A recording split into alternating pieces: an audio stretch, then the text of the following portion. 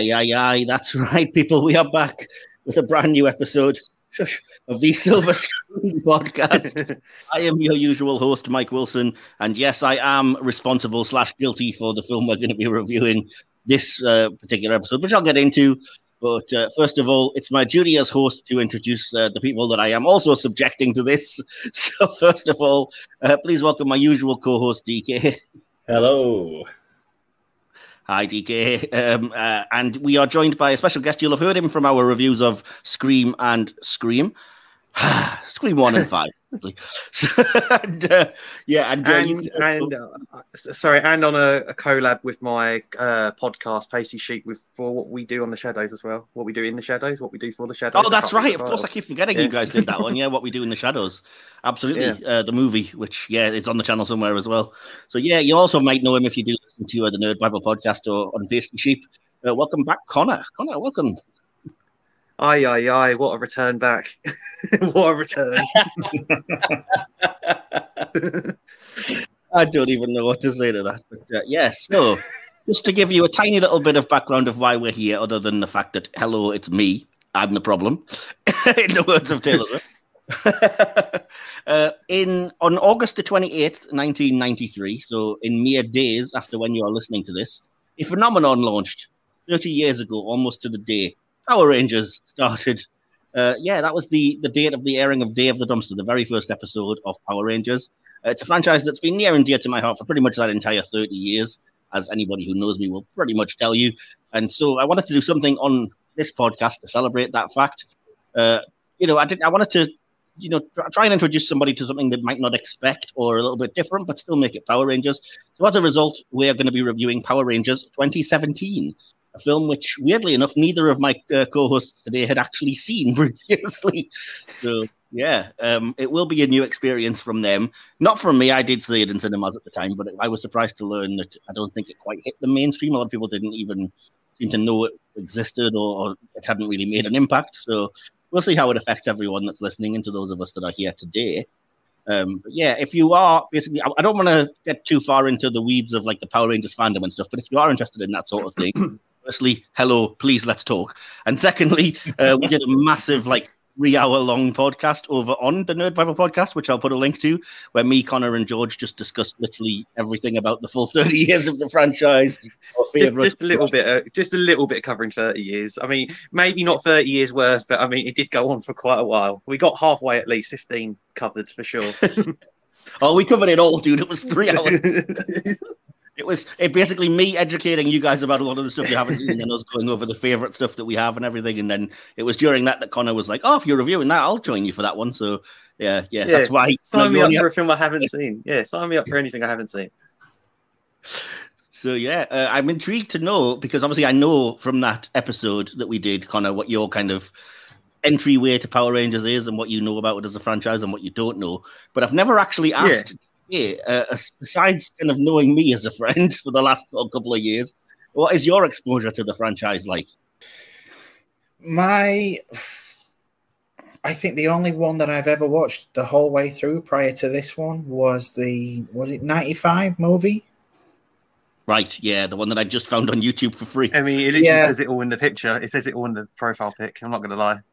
Yeah, everyone's exposed to the ooze. Everyone's been exposed to good old Ivan. It is warm here.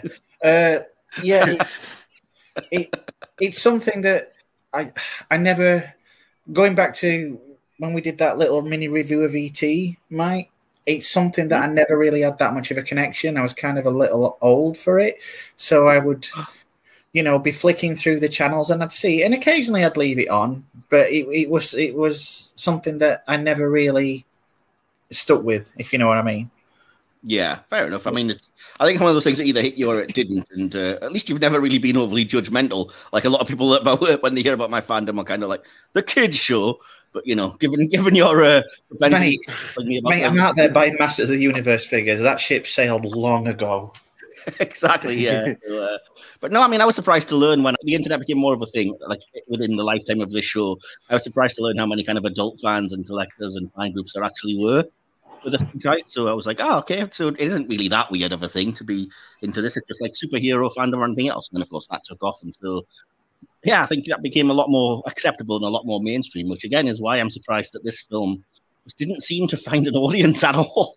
And I'm not sure if it's marketing or, whether it's brand recognition towards the negative, who knows? But, we're not here to, to debate that back and forth. We're here to just give our opinions. Before I jump into the behind-the-scenes section, because I will be doing it, of course, this week, I will say that I am leading this review and hosting everything today because, it makes sense for me to do that. I don't want to just be kind of talking the whole time and just me rambling about my thoughts, which are going to be pretty obvious. So I have just organized it where I'm going to be throwing you guys a lot of questions to ask your thoughts and opinions because I'm intrigued to hear them. So, apologies in advance if I catch you off guard or anything. And if I feel like I'm getting carried away and rambling on too much about something, feel free to interrupt because I do want it to be a kind of, a review from all three of us, not just my thoughts. And then you guys going, I agree, I disagree, whatever. So, yeah. It's not just you and a box of Kleenex. Yes, just to make it clear, you're not Tommy Oliver. You're not the leader of the Rangers. You're not the leader. Oh, well, thanks for destroying that dream. I'll give somebody else your power coin then, Connor. Yeah, but so as I say, if you're new to the podcast, we normally break it down into sections. And the first of these is to go into a behind-the-scenes section with any kind of information that we have on the film in question.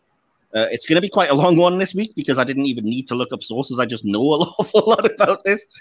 So as I say, hopefully it'll be of interest to you. It's not, it's not just all Power Rangers type stuff. I think it's quite intriguing. But yeah, in the meantime, here is some background music that I'm hoping is going to work for while I ramble on.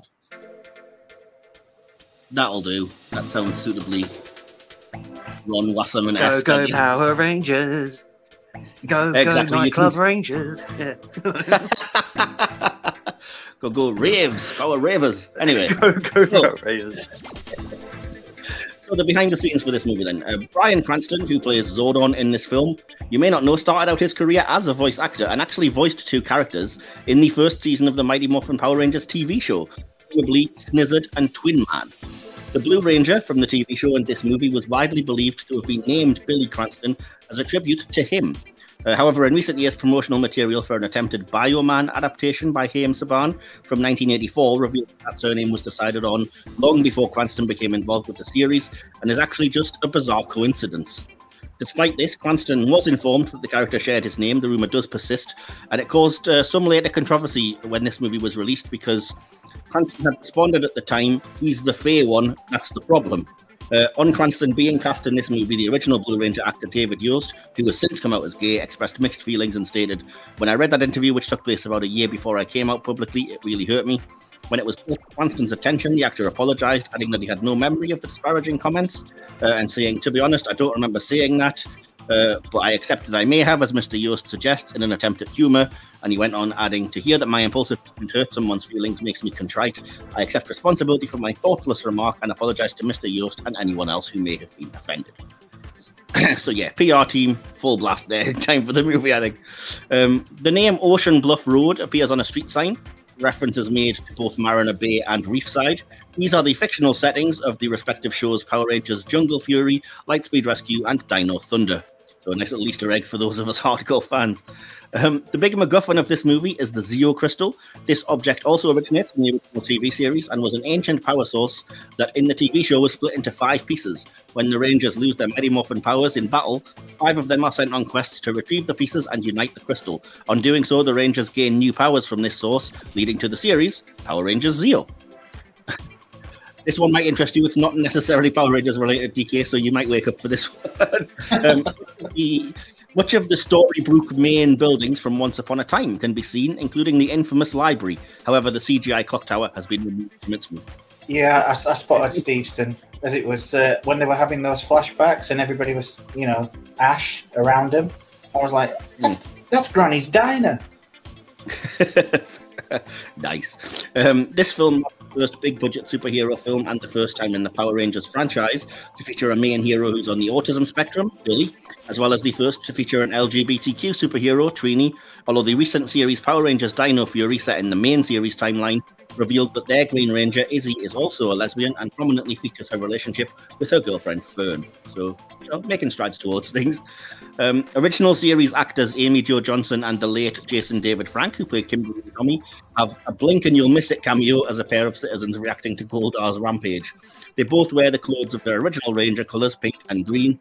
The two did have a longer cameo with actual dialogue, but it was cut from the film. It can, however, be seen on the deleted scenes in the home media. Did either of you spot Tommy and Kimberly during that brief second? Yeah. I mean, it literally was a blink and you'll miss it. Like, I almost missed it, and then I looked up and thought, oh damn. I read that they were in it, and I just was looking for the life of me where they were, and I didn't realise it was going to be right at the very end after everything went down. Yeah, fair enough. The character of Trini in this movie wears a T-shirt with the year 1973 on it. This was the birth year of the late Thuy Trang, who played Trini in the original TV series. She had sadly died in a car accident in the year 2001, and this is probably a tribute to her. After the box office failure of this film, the Ranger cast involved went on to various big roles. You probably have seen them. Amongst these, Dacre Montgomery, who played Jason, played Billy in Stranger Things. Ludi Lane, Zach, appears in both Aquaman and as Liu Kang in the recent Mortal Kombat movie. R.J. Kyler, Billy, appeared in Black Lightning and the Scream TV series. Naomi Scott, Kimberly, was Princess Jasmine in the live-action Aladdin remake for Disney and was a lead in the most recent Charlie's Angels films. And both she and Becky G, who plays Trini, continue to have careers as successful recording artists. Additionally, you can also hear Becky G in cinemas now as Kadri Dar, the AI controlling the supersuit in DC's Blue Beetle movie. So there you go. The more you know. You can hear it and think, that's the Yellow Ranger. Nice tie-in. Yeah, nice tie-in. Yeah, you got to keep it relevant, keep it fresh.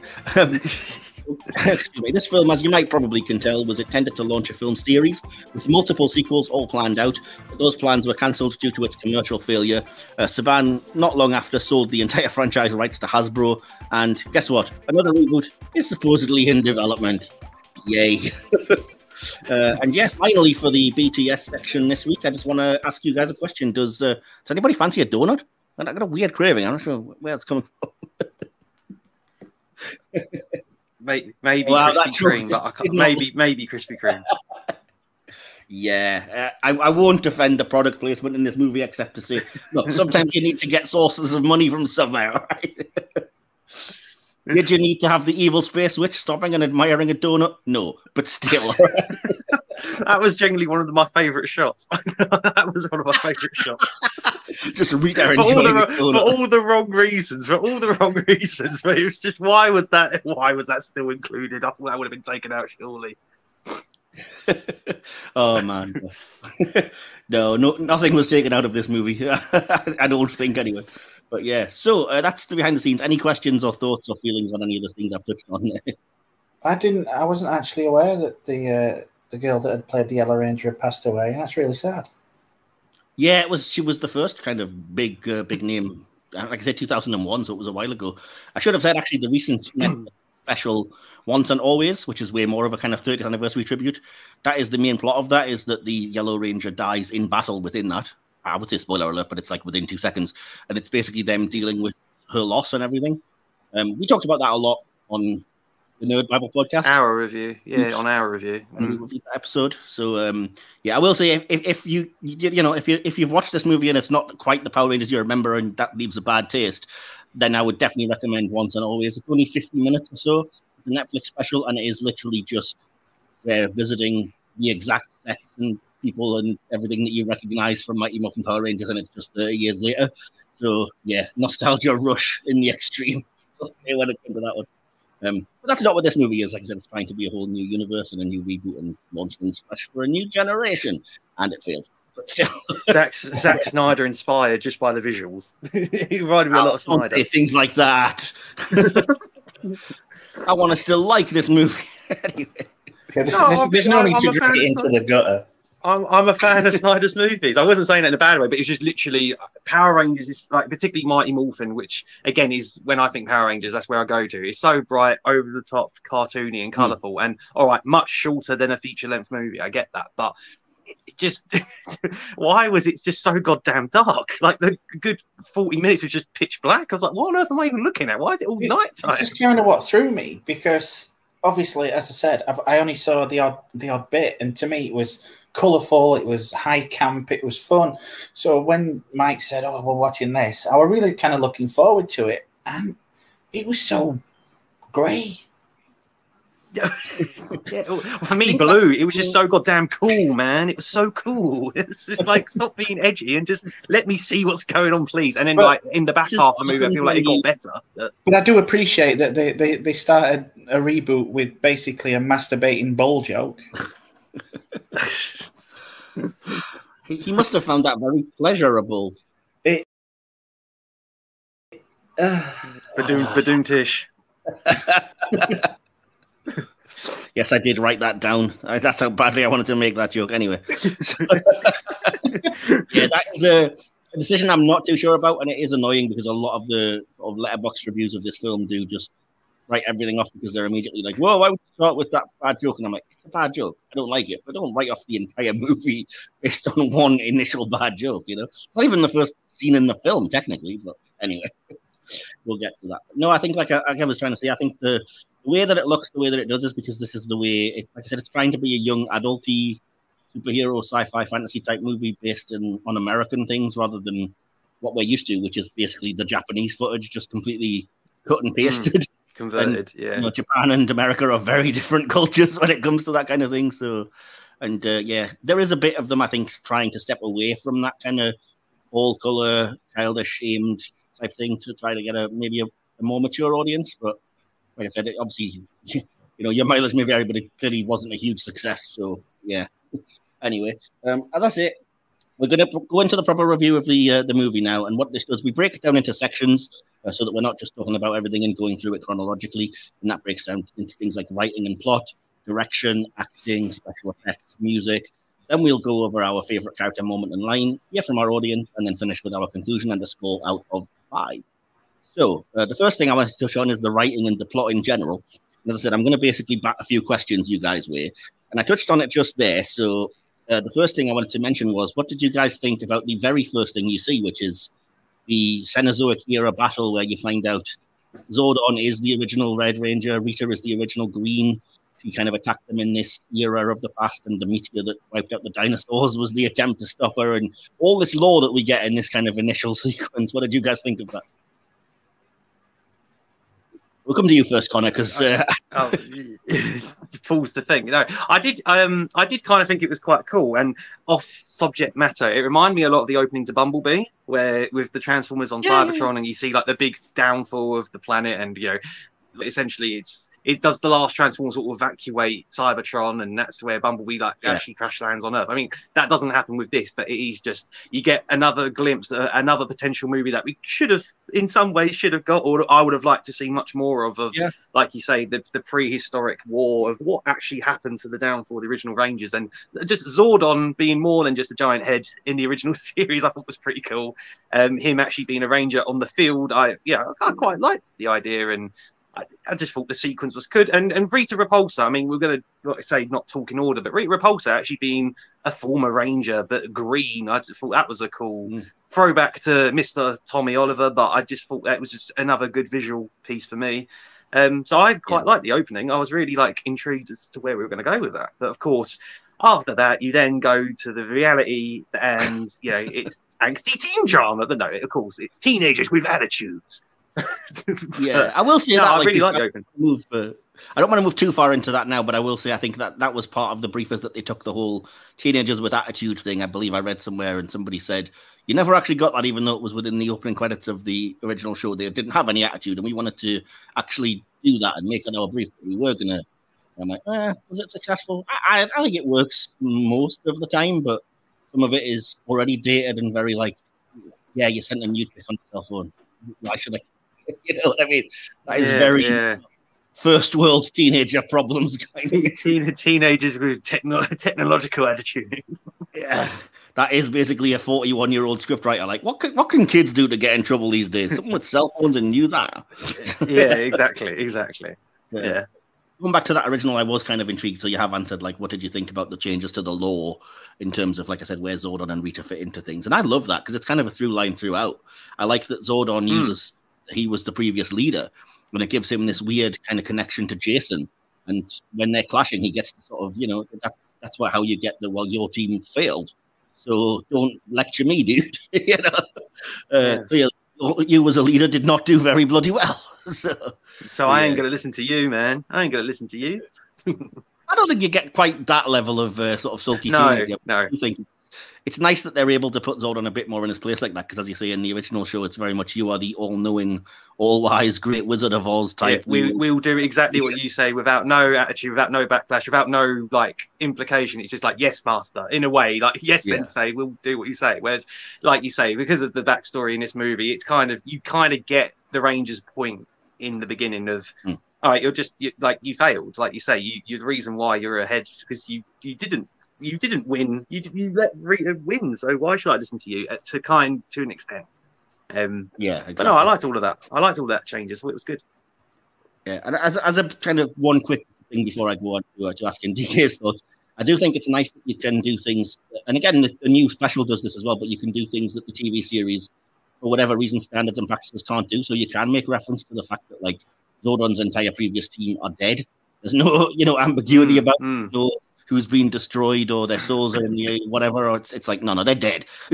they are obliterated. Rita killed them quite brutally, very probably, and he failed effectively. So, but okay, that's kind of cool that we can go a little bit more into this kind of thing. But so yeah, DK, I have to come and ask you the same kind of question. What did you make of this? An intro to the film as an opening, and what do you make of these lore ideas? Well, as far as the lore goes, I couldn't really comment because I'm not that familiar with the original in the first place. But I did like the opening. I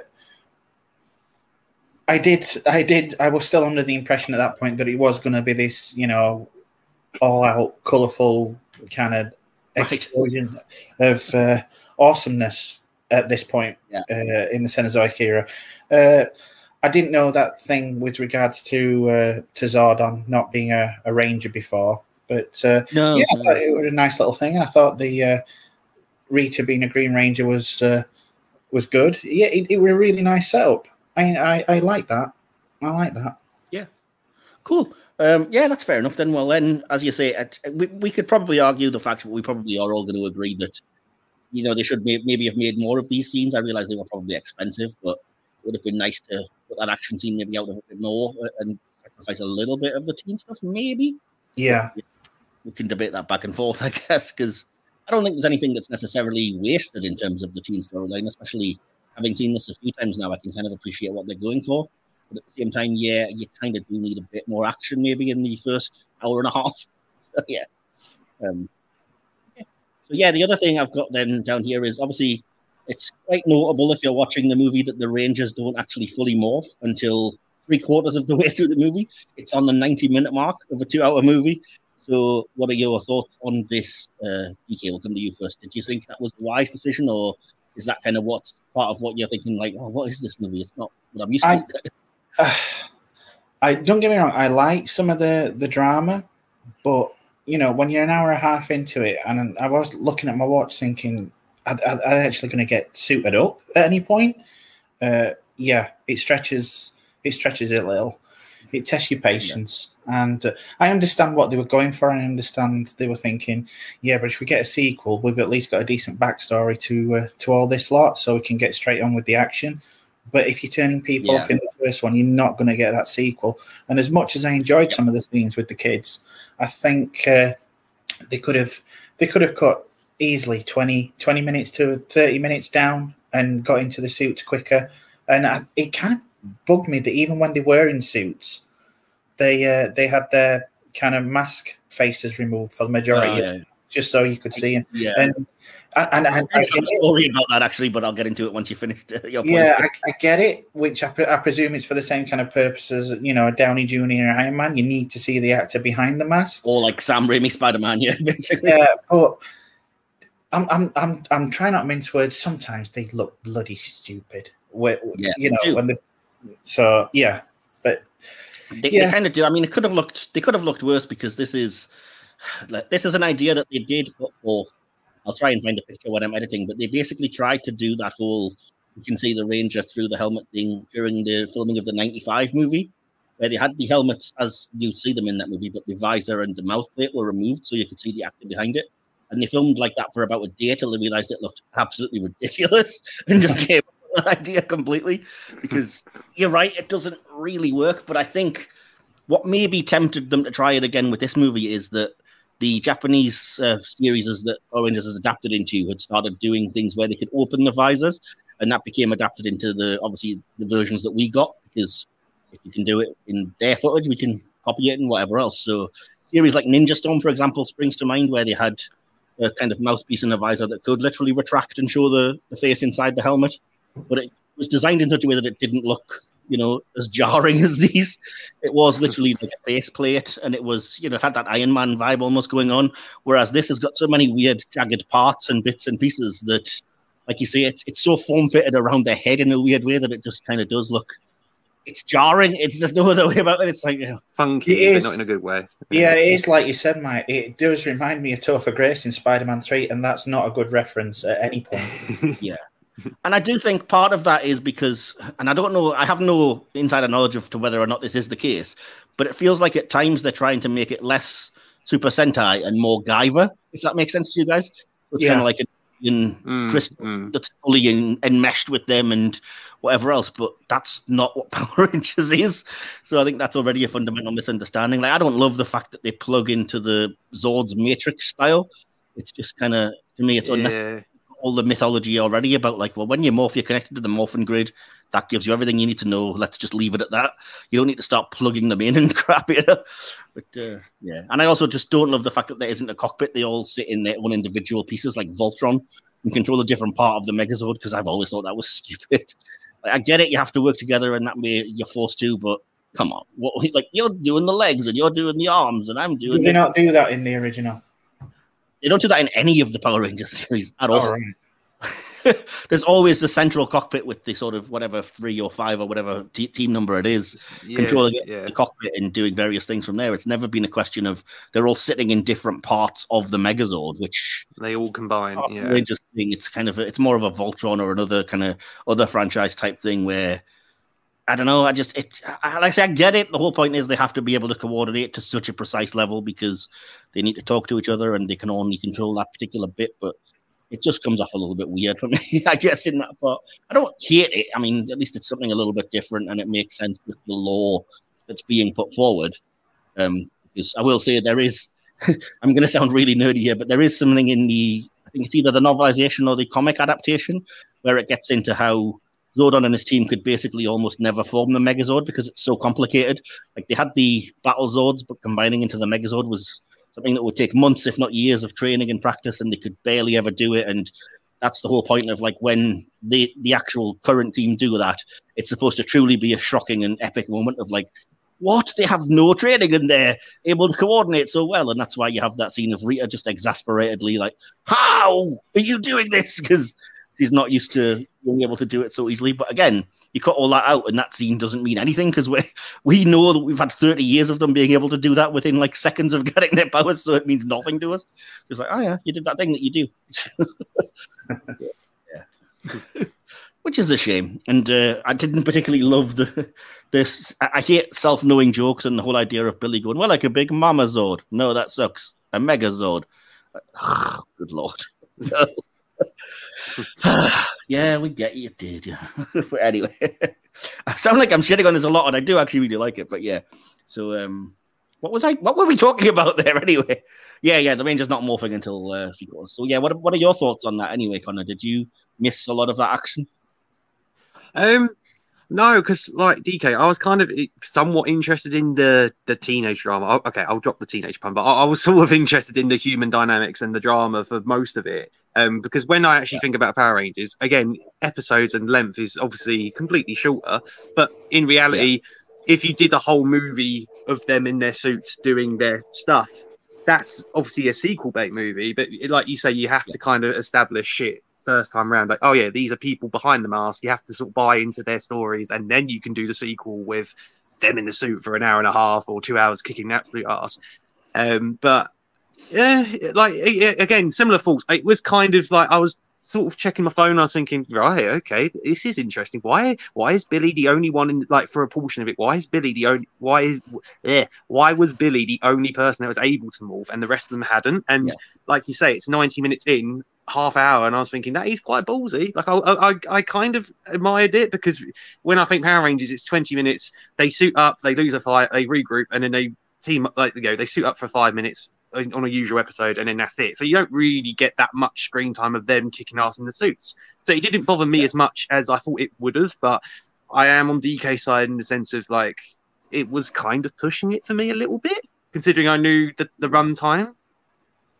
Yeah, I will say in the defense of that, though, that once it gets to that 90-minute point, it is non-stop for the last half hour. Like, it does not let down. Up, yeah. You know, it is wall-to-wall action, and it doesn't stop for any real kind of emotional moments or anything within reason. I mean, there's obviously that moment of Jason saving his father, and kind of, for me at least, of like, does he know who he is? Yeah, I was expecting, you know, I was expecting to suddenly all go, "It's not who I am, but what I do that defines me." Moment.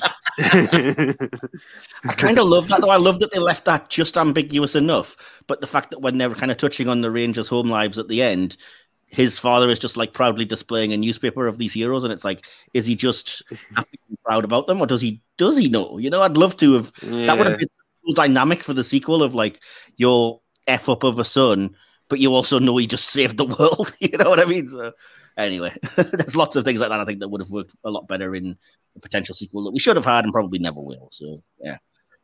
Yeah, fair enough. So the next kind of big plot idea that I wanted to touch on then was the surprising thing when I first saw this in the cinema anyway, of Billy's actual death and, you know, eventual resurrection. Spoiler alert, I guess. But yeah, when I first saw this in the cinema, I was not expecting, because it's a shocking moment anyway, the way that Rita does it.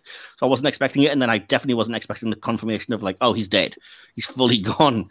And so at that point, I was like, wow, what's happening? And I say, when you haven't seen it before, at least me, I was like, he's dead. They can't get out of this. What is there? Some kind of time travel mechanic or something that's going to come into play? What are they going to do?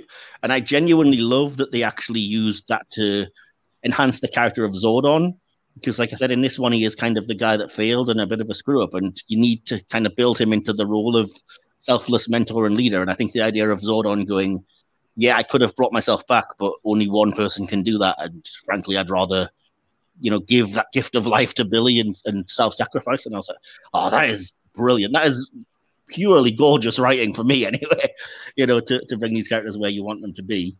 So I was on board. But what about you, Connor? What did you think of all that?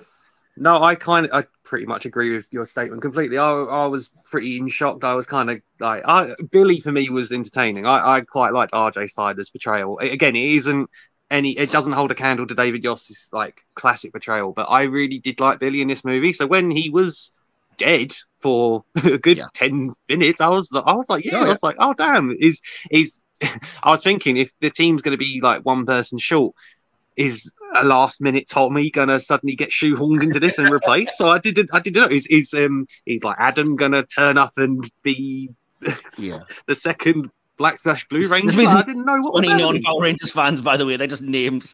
Just like, who? What do you want about? Yeah, I'm just completely lost at this point. Replacement Rangers, basically, for when the others wanted too much money. Yeah, real life beef. Real life beef. But no, I was like you. I was completely not expecting it. I was just kind of glued to the screen at that point and thought, are we going to get Bryan Cranston somehow back, but like suited up and doing stuff? But no, I mean, like you said, it suited his character, it suited his arc, and like you say, he basically sacrificed his only chance of coming back physically to save the life of a human teenage boy. And it was, you know, I thought it was good, and it fitted the movie and purpose, so it worked for me massively. Absolutely. And I think for me, and I don't know if you guys, I have a feeling at least one of you may agree, but I don't want to get into it too far just yet. But for me, I think despite not being the leader, I think Billy was genuinely the heart of this movie and of this team. And it's not just the whole thing about like, I genuinely like that they portray him being on the autism spectrum really sympathetically and without any, it's not heavy-handed, but it's not mocked or anything either. It's, for me, it's played like at a fantastic level of just where you need it to be. And I will say, just on a personal note, that I did see this movie a good few years before I was actually diagnosed myself. So I wasn't watching this with like, oh, that guy is, I can relate. But watching it now, that's very definitely a lot of like, oh, shit, man, how did they not identify these things in me earlier? Because, you know, the overly rambling obsessiveness and the not quite getting jokes and emotions and definitely the OCD, like lining up of pencils and stuff. I'm like, some of it looks goofy and ridiculous. because it's a goofy and ridiculous thing. It's hard not to portray it that way. And in actual fact, I love that they weren't looking down on Billy. Like the bullies were looked on as being jerks for picking on him for that. And I love the relationship between Billy and Jason, the way that Jason's just accepting of him, doesn't say anything, but also doesn't molly him or talk down to him. Like if there's times when he needs to focus, he's like, Billy, wake up, what are you doing? So like that friendship to me was really good. But like I said, I think Billy was the one, because he's the one you're kind of following from the start that is the most pure, I guess, for want of a better word. So I think the one with the least attitude. Yeah, exactly. But I think that them killing him specifically was a very definite choice to get the audience on board. And for me, at least, it worked.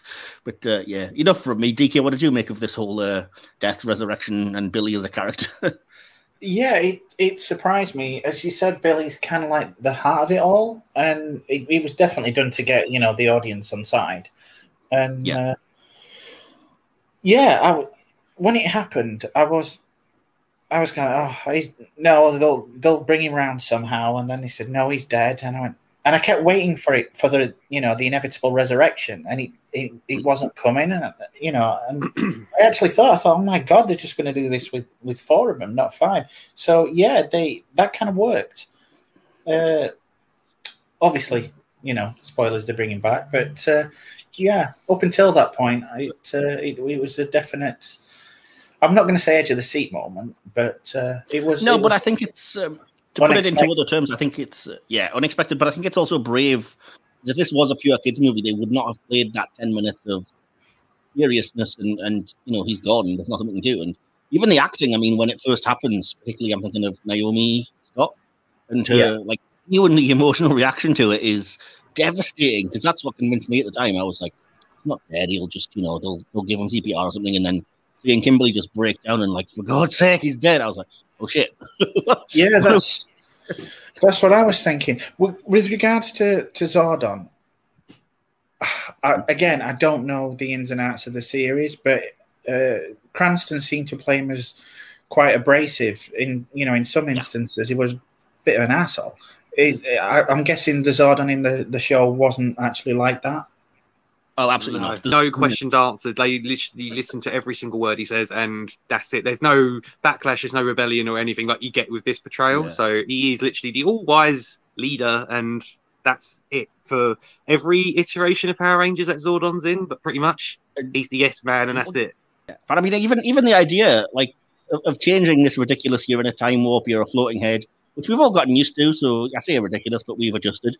But making it into a new idea of like, I just literally downloaded your consciousness into the ship's computer, and that is why you're appearing on like a video screen as this weird Star Trek Discovery style head out of pins kind of thing. And I'm like, all right, this is a cool adaptation. And the idea of the command center being their spaceship that was buried for years and not like just a place that they happen to have in Vasquez Rocks that nobody ever notices or cares about. Yeah. Anyway, that's enough from me rambling. So the Billy death and resurrection thing I think really worked probably for all of us then in that case. Yeah. One thing that might not have worked so well, and again I've touched on it earlier, but so we'll kind of group it all together and we'll call it the teen angst type thing. So I'm thinking specifically Kimberly's whole cyber bullying plot and the guilt she feels about this whole kind of thing doesn't work as well. And also as a kind of related thing to that, without wanting to, just claim that they're the same. Obviously, we have Trini feeling a bit like an outsider, and we eventually find out it's because she obviously is, gay and can't really accept that, and her parents want her to be something she isn't.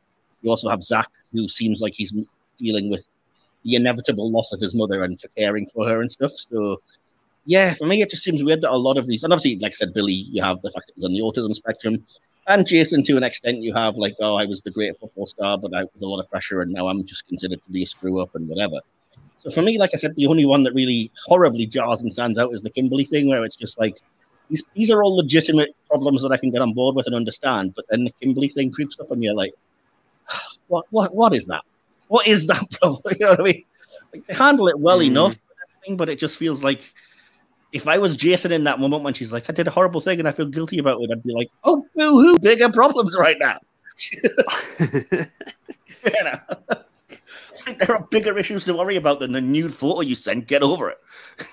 But whatever. So yeah, what about you, DK? What did you think of all of these teen angsty kind of plots?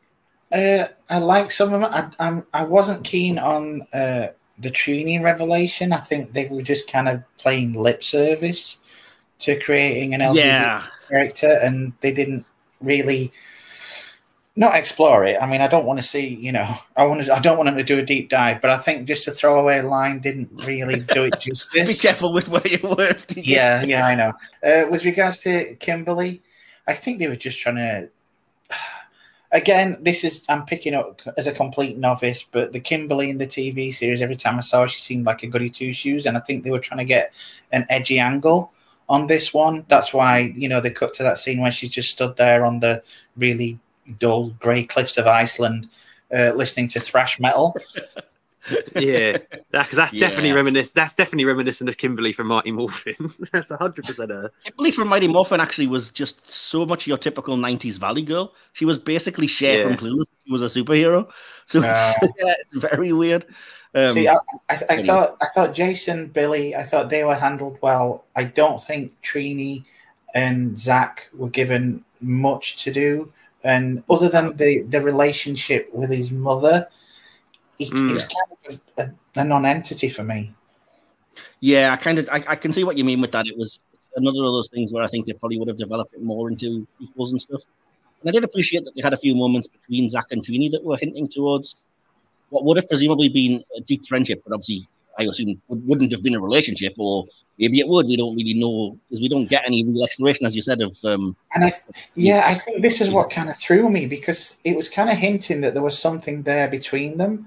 And then this line came from Trini out of the blue, and then everything was just forgotten about. It's kind of they just went on. I do identify with what you told me before, which is you said, "Oh, this Power Rangers is just like Breakfast Club with Zords," and I do get that definitely from the opening detention right down to where they're all sat around the fire. I do think it's difficult to make such characters interesting without making them seem like, specific kind of archetypes. And I do think with regards to Jason, Billy, and Kimberly could have been handled a little better, but they did do a good job. But as I say, when it came to Trini and Zach, I think, maybe again it was something to look at down the road in the sequel. But as it stands, it's they're almost like paper cutouts compared to the other three. I think it's one of those things that when you look at any movie, it's difficult to write plots for 5 characters. But that is kind of how I felt with Zach and Trini. For me, it could have been the Billy, Jason, and Kimberly movie. I would have been okay with it because those 3 out of the 5 I thought were well handled, and Kimberly to an extent could have been better. But I was quite on board with these 3 characters, and then Zach and Trini literally just turn up at the dig site and they're like, "Okay, we're here." We're like, like, where'd you come from? I fully agree with you. I think they tried their best with Trini because there's a couple of really nice moments with her clearly struggling with her family, but they play one of the relief that for me is ill-timed and really poorly judged when she first has her powers, and then she basically tells her parents the truth, which is quite a raw moment, and you just get the joke about like, "Oh, pee in that cup, you're on drugs," whatever, and I'm like, "Oh, yeah." I mean, and everything, but it's badly timed. Do you know what I mean? But and then also, more importantly, I think you get the scene where Rita specifically goes after Trini and says, "I killed a Yellow Ranger before. I'm going to be willing to do it again, or you can join with me." And for me, at least, again watching the film, I wasn't quite sure if Trini had betrayed them at first and was like, "Oh, I'm leading you to where she told me to take you." And because I've seen that trope done a few times where they would get there and then Trini would turn around and be like, "Ha, you fools! It was me the whole time." And so I was kind of relieved they didn't. But I think I had that. Obviously, having watched it today, after that Rita scene, I had that influence. I was thinking, "Oh, is she just going to be Rita instead, or had Trini fallen to the dark side?" Like I did have that thought in my head watching it earlier. Yeah. But, yeah. I think that's deliberate. I think you are supposed to be like, hang on, because she is kind of like the outcast, I suppose, for want of a better word, and a bit reductive. But yeah, so I think there is stuff that was done there with Trini, but I fully agree with you, DK, that the whole dealing with her actually being LGBTQ was very much lip service, and I applaud them for doing it because it was the first time, and it is an attempt at this in a big budget movie and everything. But it embarrasses this moment when you watch, not that you would have, but when you watch the current TV series, which actually genuinely played that moment fully. of like, I mean, the Green Ranger is competitive with this woman on her sports team, realizes it's not actually that she's feeling, she's in love with her, comes out to her parents, the other Rangers, and then starts dating this girl. And throughout the rest of the series, she's like holding hands with her and doing things that, I mean, it's not full on anything because it's a kid show, but things that you wouldn't expect that you would only ever see between like a man and a woman and in these kinds of shows. And I'm like, dang, this is surprisingly, intensely forward thinking for a franchise. Progressive, yeah, progressive. Yeah, exactly. Yeah, but yeah, I mean, like I said, there's always going to be some people that complain. I think even one of the people in the audience interaction thing says that he thinks one of the things that hurt this film was you are going to always get that subset of, let's be honest, probably conservative people who were like, oh, a gay ranger, an autistic ranger, I just want to see rangers. And just really, any kind of diversity. Not trying to shove politics down our throat. Yeah, exactly. Which, I mean, it's not. It's just other people exist. Yeah. There was no political angle to it whatsoever. It was just like, there are various different types of people, and in any group of 5 teenagers, chances are you're going to have one that isn't fully, heterosexual cis, and one that is, in some way a little bit different, maybe, But yeah, anyway. So yeah, I mean, I don't make peace with that idea, but I'm with you guys with Zach. Like I said, I never thought, even when watching the movie, like, what is his arc supposed to be? Is he angry at having to look after his mum? Is he sad because she's dying? And the only scene that he gets is where he joyrides the Mastodon Zord, and I hate that scene because it's absolute nonsense. It comes out of nowhere and just doesn't achieve anything other than make Zach look like a complete dick who should have been thrown off the team. Yeah. Yeah. Yes. You guys agree? What did you think of that scene in particular? Am I misreading that? Or no, I'm pretty much with you on that one. I just thought, okay, this is just embarrassing now. Yeah. What was the point? Yeah. I'll just quickly go through some things because I wanted to note for the audience that there are a lot of tropes in here that I picked up on, and DK has already mentioned, one of them, which is obvious, which is like I said, when I was trying to sell the movie, I guess to you, I was like, don't expect full-color Japanese fighting. This is the Breakfast Club with a big robot fight at the end. And I think you can see the influence there, as you said, whether it be the fact that they all meet in detention or his dad saying, oh, you're going to detention with all these other criminals and weirdos and freaks. And, even down to, as I believe I texted you after I was watching the movie, where I was like, it always grates on me that they do this trope. And they're not the only ones that do it. But this idea that like a teenage girl that's going through an identity crisis can give herself a salon-level haircut craft in 2 minutes in a school bathroom, and I'm like, no, she'd come out of there looking like a disgrace. It wouldn't be like, woo, look at you, woo. It would be like, Kimberly, what have you done? Get to a hairdresser's. You look like the doll rats right now. Freaking weird Barbie, but weird Kimberly. You're the weird Kimberly in this freaking Rangers universe. Yeah. So I get a lot of those tropes were like, I get it, but I don't love it. But there's also things like that surprised me because I don't remember them doing it, and then I rewatched it and was like, oh yeah, they do the Spider-Man thing of like when they have their power coins, they suddenly are super strong, and then Jason even looks in the mirror and he's like, all of a sudden I'm ripped, and I'm like, glad I didn't remember that, because what are you doing? What is this? It's also got nothing to do with any of the lore. Like the power coins don't turn you into superheroes. Like that part. And nothing was done with that. It was like you suddenly have super strength and abilities without even morphing, and nobody's addressing this. And then Zordon's just giving it, you've got to have your armor to fight. Well, they don't. They're obviously capable of pretty amazing things. But yeah, whatever. So yeah, what did you guys think of all of that? The kind of like exploring your powers, even though they're not that kind of superhero type scenes? I'll let you go first, Connor.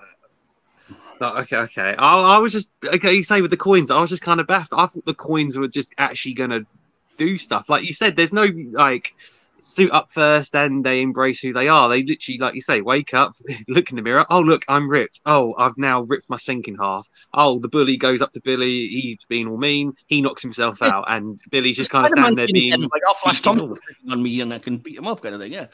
Yeah. They literally did copy. They copied those scenes, copied and pasted, and put them in it.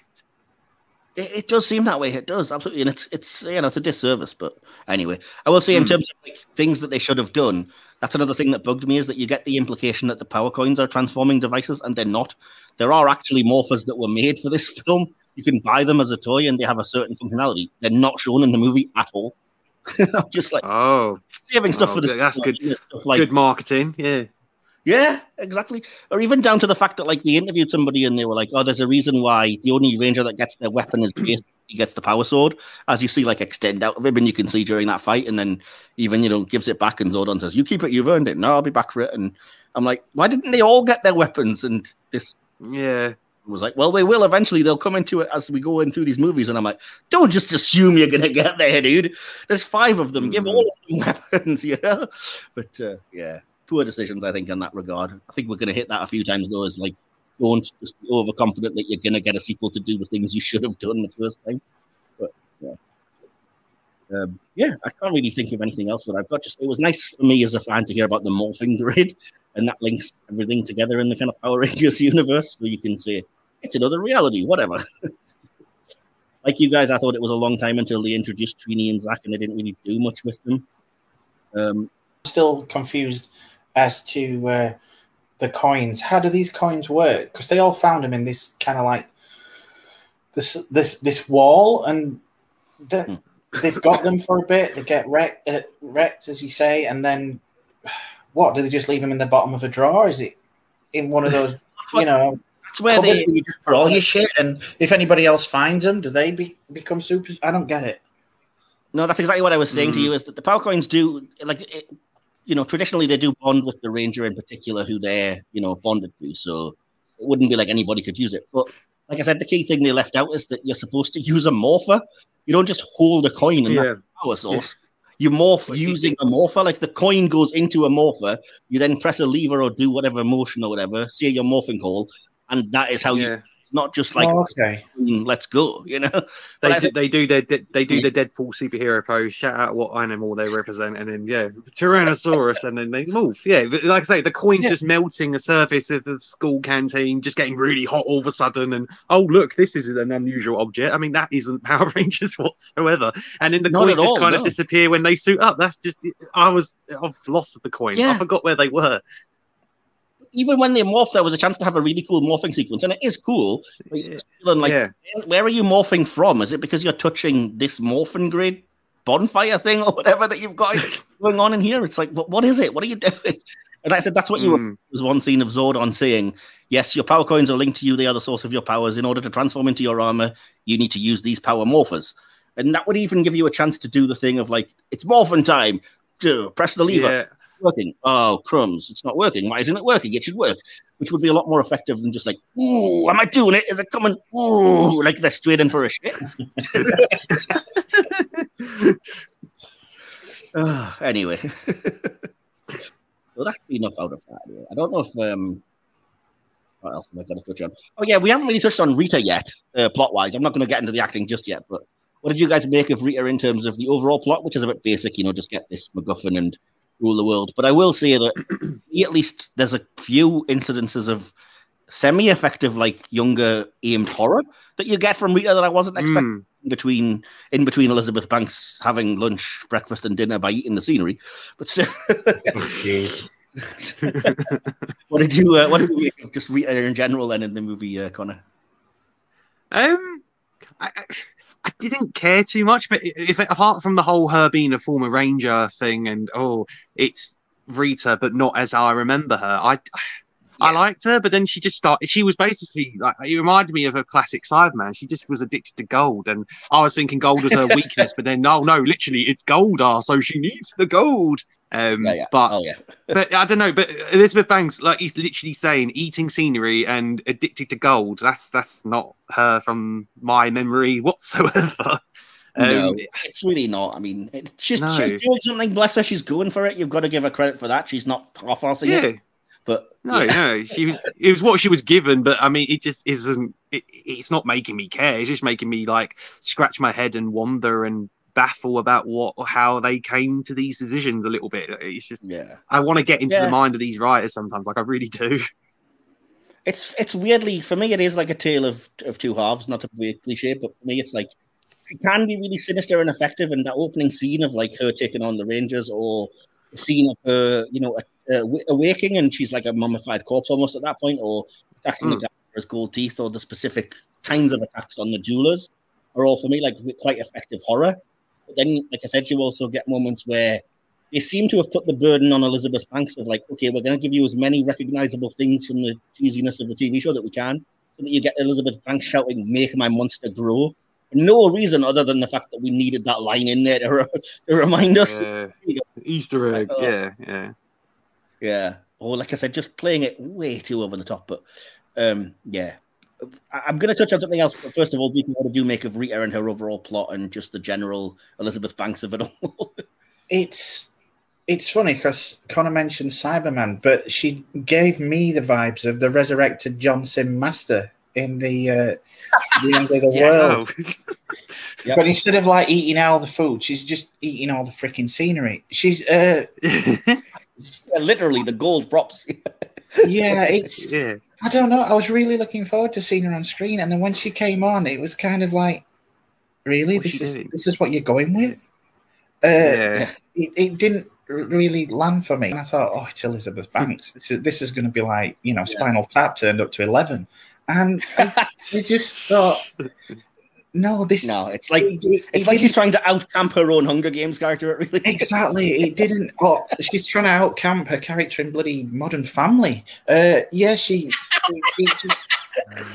just didn't work for me. I really wanted to like her as a character, not root for her, but it just. Whenever it got to her, I just thought, oh God, we've got another scene with this crap. And it's unfair. It's doing her a disservice. But I think she's like Trini and Zach. She was giving very little compared to the others. Yeah. I don't think think it was that she was given. I think it's that she didn't know how to play it. Because, like I said, there's times when they want her to be like, "Oh shit, this is serious." Like when she kills Billy, that is like, "Oh crap, this Rita chick is serious." But then, like I said, in practically the next scene, you've also got her going, "Ooh, let me eat this human donut that I have never seen." Ooh, this is nice. Yes, nice. The comic relief, or is she the serious threat? But she can't be both. You know what I mean? Yeah. Anyway, and at this point, where she's more gaining her powers, and that when she faces off against the Rangers the first time in that, on the dock, it all felt very Flash TV movie for me. And I'm talking. I'm not talking Grant Gustin Flash. I'm talking. Okay. Yeah. John Wesley Shipp. Yeah, that's it. And I just thought it was giving me those vibes. And at that point, it was just like, this is not for the budget what you expect. I thought this is not good. Well, it's not like anybody else is playing it that way, and I've said that before. Like when I've talked about this film to people, I've been like, it seems like almost everybody is being told we're not doing what you think we're going to play it seriously, except Elizabeth Banks and Bill Hader have been told just do the Power Rangers thing, and are just like, and it jars because everybody else is playing it straight, and they're just like, let's go over the top because we are in a Power Rangers film, and you can't do that. Yeah, I mean, tonally it's all over the place because at the start where Jason is in the car crash and it cuts to the title and it just says Power Rangers, you almost get the impression that the producers are embarrassed that this is a Power Rangers thing. So they're trying to. There's a bit of that point. Yeah, so trying to move away from it. It's tonally, it's very odd. It just seems to go one direction and then the other. Yeah, definitely. And this is a question I wanted to address to you, Connor, related to that, and it's the last thing I'll say about the plot because we've been on it a while, which is how did the way that they adapted Rita's particular henchmen, the Putties and Goldar, because they're completely different again to the TV series. But I kind of like it mildly. That's putting it mildly. Putties, I like the way they kind of adapted that into being. It's just like she's bringing up bits of the road and whatnot into like things, and it's bits of the scenery that are melding together into a thing. But I can buy it. That makes sense. I do not like what they did with Goldar. Goldar is not a being made out of gold. It's a monkey thing that just a gold suit. The Putties. I like the Putties. I kind of, apart from the CGI budget, I prefer the design of them as opposed to like goons in like funny costumes. But then nostalgic, that's what the Putties are. But then Goldar, like a literal gold, a golden giant CGI thing. That's not Goldar at all. I was repulsed. There's no personality either. He doesn't speak or anything. He's just he's just a blob. He's just a big, tall, giant blob that's there to fight like the Megazord at the end. And it's just like, there's no character. There's no nothing. Goldar I preferred always over Rita, but I was just I was repulsed by Goldar in this. I just went, really? Is that actually it for Goldar? I've seen Goldar in the series, and I thought that was a really cool design. So when she mentioned I'm bringing Goldar, I thought, oh, this is going to be good. But he ends up looking like, I don't know if either of you've played Death Stranding. He looks like an end-level boss from Death Stranding. I haven't, but I know exactly what you mean, because it did come off that way. It did come off as like this is, like I said, it's an end-of-level boss in a video game, so he's got no personality of his own. He's basically just standing there grunting at you. So not to quote Hideo Kojima, but he's kind of like a Japanese Hideo Kojima type creation. Yeah, that is. Yeah, yeah, it's ridiculous. It doesn't work for Goldar for me, and no. Then you get the idea, which again I don't love the idea of like. The Megazord can combine, but what it actually does is take on the appearance of the most powerful thing. So it actually just makes itself into a copy of this crap Goldar. And I'm like, oh, why? And it's something we'll get into when it comes to the special effects and stuff. But I hate that they did the Transformers thing when it comes to the Megazord, whereby they said that full transformation sequence of the 5 Zords, they do transform, but it's such a complex transformation that you literally couldn't reproduce it with the toys. So they had to, when it came to like releasing the merch from the movie, they had to release 2 Megazords, which is one that was screen accurate that didn't transform, and then one like set of the 5 individual Dinozords that could combine, but looked nothing like it does in the film. So it was like, why? These are such baffling decisions. You've got 30 years worth of like constant Zords that can combine and look perfectly fine. And yeah, this is not a Zord that I own, because it's just, to me, it just looks like a mess. You can't see necessarily how it does connect in any real way on the one on screen anyway. It's just kind of, you get a vague sense, but then it just seems like all overlaps together and it's a mess. And yeah, I don't love it. Anyway, so what do you guys make of that then, the Megazord? Because you guys don't have a connection to Megazords and Zords like I presumably do. So are you bothered by it? You've pretty much summed it up for me when you said it's like the Bay Transformers. That's pretty much told me everything I need to know. Yeah, they do that as well. The Bayformers, they do the whole like the transformation is so complex and so involved that the toys don't do it that way. They just do something approximating it, and it's like, well, then why do it? Your whole gimmick is that you transform. Don't make it so complicated that you can't transform. Anyway. I don't love the Zord designs anyway, because they did that stupid thing where they tried to justify it as the fact that they are based on dinosaurs, but initially they're aliens. So they're a mastodon and a triceratops that have like insect legs. Just, yeah, sure. Just awful designs. I'll refuse it to call it the Megazord. Like, to quote Billy at the end, I'll call it the Algebra, because that isn't a true Megazord. He just calls it the Algebra. The dance, he does is the Algebra. No. I don't hate it in terms of like the actual fight with Goldar. I think looks really good, especially when you compare it to the CGI in the '95 movie, for example. Like, yeah, you've done some things. It's just a shame that it wasn't a better designed piece that we can see doing this fighting, because the actual fight itself is pretty badass. I like it. But, yeah. Anyway. I did find that funny when obviously it's not got the camp factor of the TV series. And it's ultra serious, and Zordon's explaining, what's going on, that the world's going to end, and they need to defeat this, this evil entity. And they're like, well, who is it? She's called Rita. And I just not just Rita. They adapted the full ridiculous name, so he actually says she's called Rita Repulsa. At which point you're like, you recruited somebody for your hero team whose surname was Repulsa? How dumb are you? If only you had some sign she was going to betray. But yeah, anyway. that always jarred with me. That was so dumb. Anyway, yeah. But yeah, as you said as well, it's like Zordon and these other weird alien beings and Rita. Yeah, we've touched on a little bit of the acting type stuff, but I'm curious about some of it, because we've talked a little bit about the way Cranston played Zordon, so we can kind of, we can knock that on the head. We've talked about Elizabeth Banks and her poor choices, so we can ignore that for now. A little bit about them, but I will throw it open to you both and say the 5 Rangers in particular, we'll try and deal with them together if we can. What did you make of the acting involved there, Connor?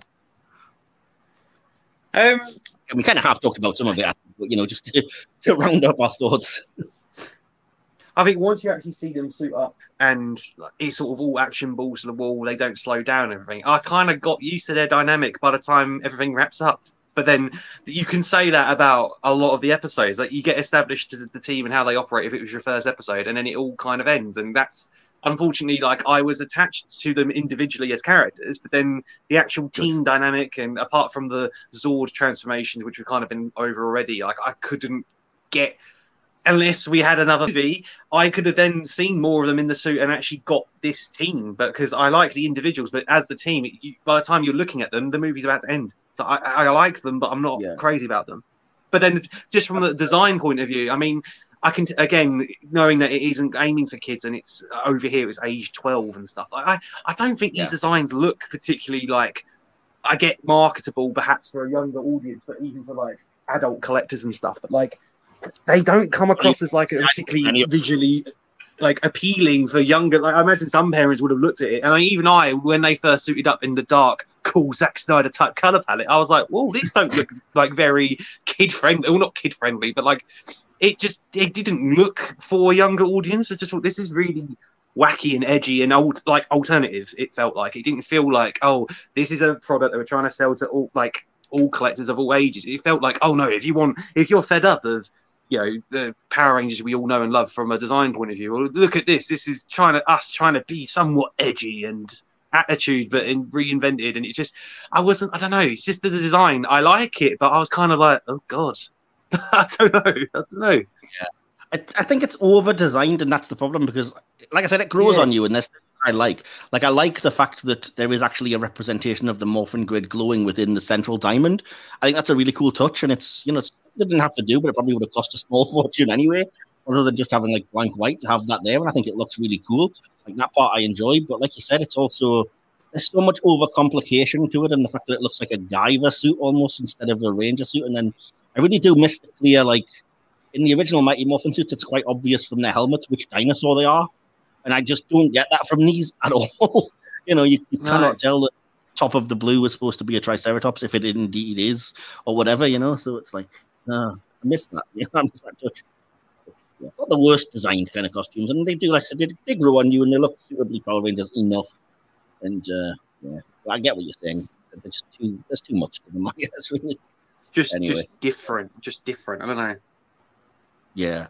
Anyway, we're talking about the acting though. So as you said, I'd probably agree with you. I think individually they do fantastic work, and they do really work well together when they have to during the dramatic moments like Billy's death and stuff. And in terms of working as a heroic team, like I said, there's just too little of it. And when there is, because they have the choice to not have them in a cockpit together, they're not really even interacting during that moment when they're supposed to be. It's kind of like they're just shouting at each other through different robot limbs, which I said is a weird choice. Yeah. What about you, DK? What did you think of the acting from the four guys?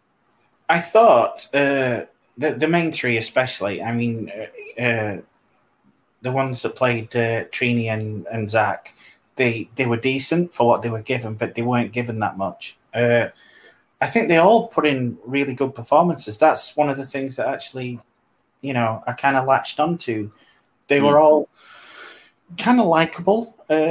Whether it's a form of Stockholm syndrome by the end, as Connor were alluding to, I'm wondering if Dacre Montgomery's got it written into his contract that no matter which role he plays, they've got to have a really shocking haircut. In Stranger Things, with a curly mullet, and he looks like some kind of mannequin.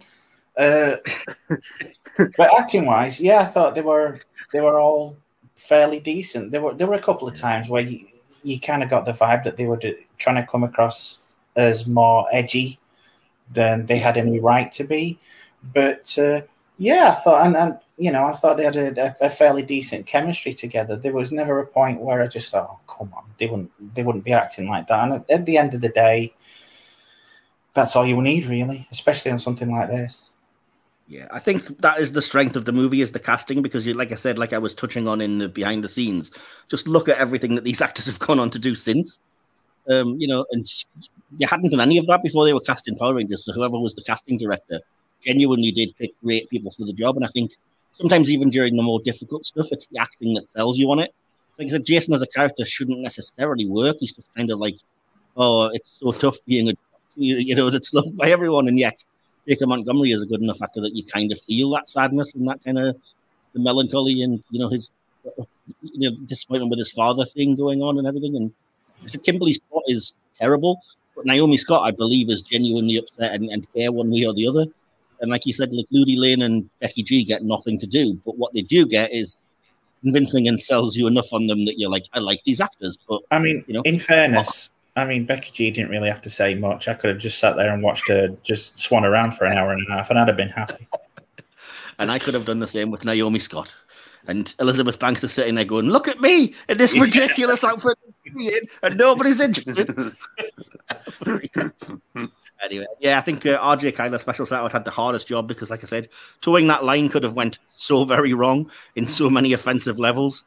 And for me, at least, like I said, as somebody who is on the spectrum, I think he actually played it really well. I know a lot of people that would complain that, you're going to play that, you've got to actually be on the spectrum and you've got to have that as part of you. But for me, I don't necessarily feel that way. And I feel like at least there was some effort put in by the writers or by RJ to, examine what that's like and to live that without being a cliche or without being over the top or anything. So that's probably one of my favorite parts of the movie was the way that was handled.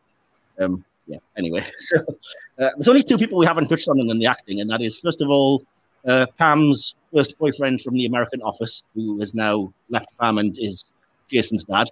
What did you make of David Denman in the movie? I thought he was good for what he had. Yeah. What's his name? It's Andy in the Office. His name's Andy, isn't it, in the Office?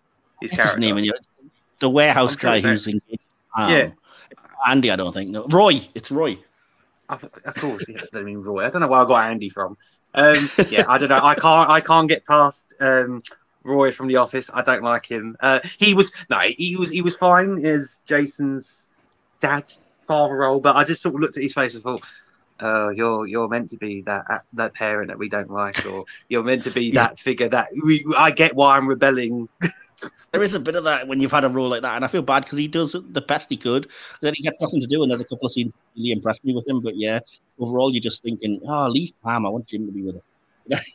What about you, JK? Yeah, they were all right. He didn't really stand out for me one way or the other. So I mean, it was a passable job. And I've given my thoughts on the last one, but I'm interested to know what you guys think of Bill Hader as Alpha 5. Right. I. That's all he said. He doesn't do more than 3 I's, which is unfortunate. Yeah. Rangers. Yeah. And can I also say, I've criticized a lot of the designs. This is the worst adaptation of a design in the movie. What the? I was horrified. I mean, Rita Repulsa was scary in her horror bits. I genuinely was terrified. I didn't know what I was looking at. What was I even looking at? Even worse than Golda, I think. Even worse than Golda. What is he? What even are you? Yeah, I hate it so much. Yeah, like I said, aside from the design, Hader just plays it so the laughs. And I get he's a comedian, but he didn't need to go so cheesy. You know what I mean? It's just, and it detracts. I just didn't think he was that funny. And Bill Hader, I quite like. I think he's great, but I didn't find none of the jokes or lines any impact. There was no impact. There was no I thought that was funny. I just wanted to hear I, and he only said it twice, so I was massively let down. Fair enough. And what about you? What did you make of Bill Hader's performance as the terrifying robot speaker? It's just Bill Hader with a mask, and that's all I can say really. Yeah. Okay. We'll move on then. Yeah, the next thing we should touch on is probably the direction, and again, we've touched on some of it. I will say the director of this movie was Dean Israelite. I'm not familiar with him, but okay. Yeah, we've touched on the idea of the faceplate thing, why your director does that, but was it wise or was it not? The weird kind of jarring car crash that starts the movie, along with all of the kind of Breakfast Club, young adult, Dutch angle type stuff. These are all of my notes, and you've touched on them, and you guys brought them up first, so I'm just going over them again. The darker filter that's not the full-color splashy TV show. We've talked about that in depth as well. I didn't know you were going to, but I've written this down. I like the shots of the coins reflecting the color onto their faces when that happens, because it's nice to have a splash of color in between those dark quarry scenes and shit. It was needed. In my opinion, it was very needed. Yeah, and I will say there are some cool moments of random effects, like when they go through what would you call it, the river, the water, whatever, and it the gravity turns around. because that's like the entrance to the command center. I thought that scene was actually a really well done effect and like really cool. I would have liked to see more of that and see it a little bit better, maybe. But yeah, I don't know. I felt like they kind of drew that scene out a little too much for me. It was just like, okay, we get it, you know. Fair enough. Well, they wanted to use their abyss effect borrowed from James Cameron. So, of course, yes. Yeah. As I say, I do like the way that the Rita Nightmare few scenes and the future flashes and stuff are shown, but they're kind of undercut by Elizabeth Banks in general. The attempts to morph, I really liked the way that it spins around in a circle and gets more intense, but I said it would have been better with a morpher. I like all the training scenes. I will say I thought the scenes of them training against the holographic putties and stuff were mostly well done. And even though it is, again, a cliche, I do like the Chekhov's gun of like they show you them doing a move in training that they then use with the Megazord, the whole like, you know, judo, crush it behind your back, whatever kind of move. I was like, all right, fair enough. At least, you know, there's giving it relevance, I suppose. I did notice as well, Easter egg for Power Rangers fans, that when they're being trained to fight the putties, they're told to aim for the center mass, which I was like, nah, I get what you did there. Because like in the second season, you had to aim for Z that was on their chest because they were Lord Z putties, because too many kids were hitting each other in the head. So it's genuinely true, by the way.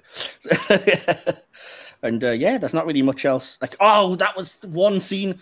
Again, one scene that I wish they'd removed, even though they probably thought it was hilarious, is when I always don't like Zack doing that weird Mastodon joyride. And then when he almost hits a car and it's full of nuns, that is full on Adam West Batman.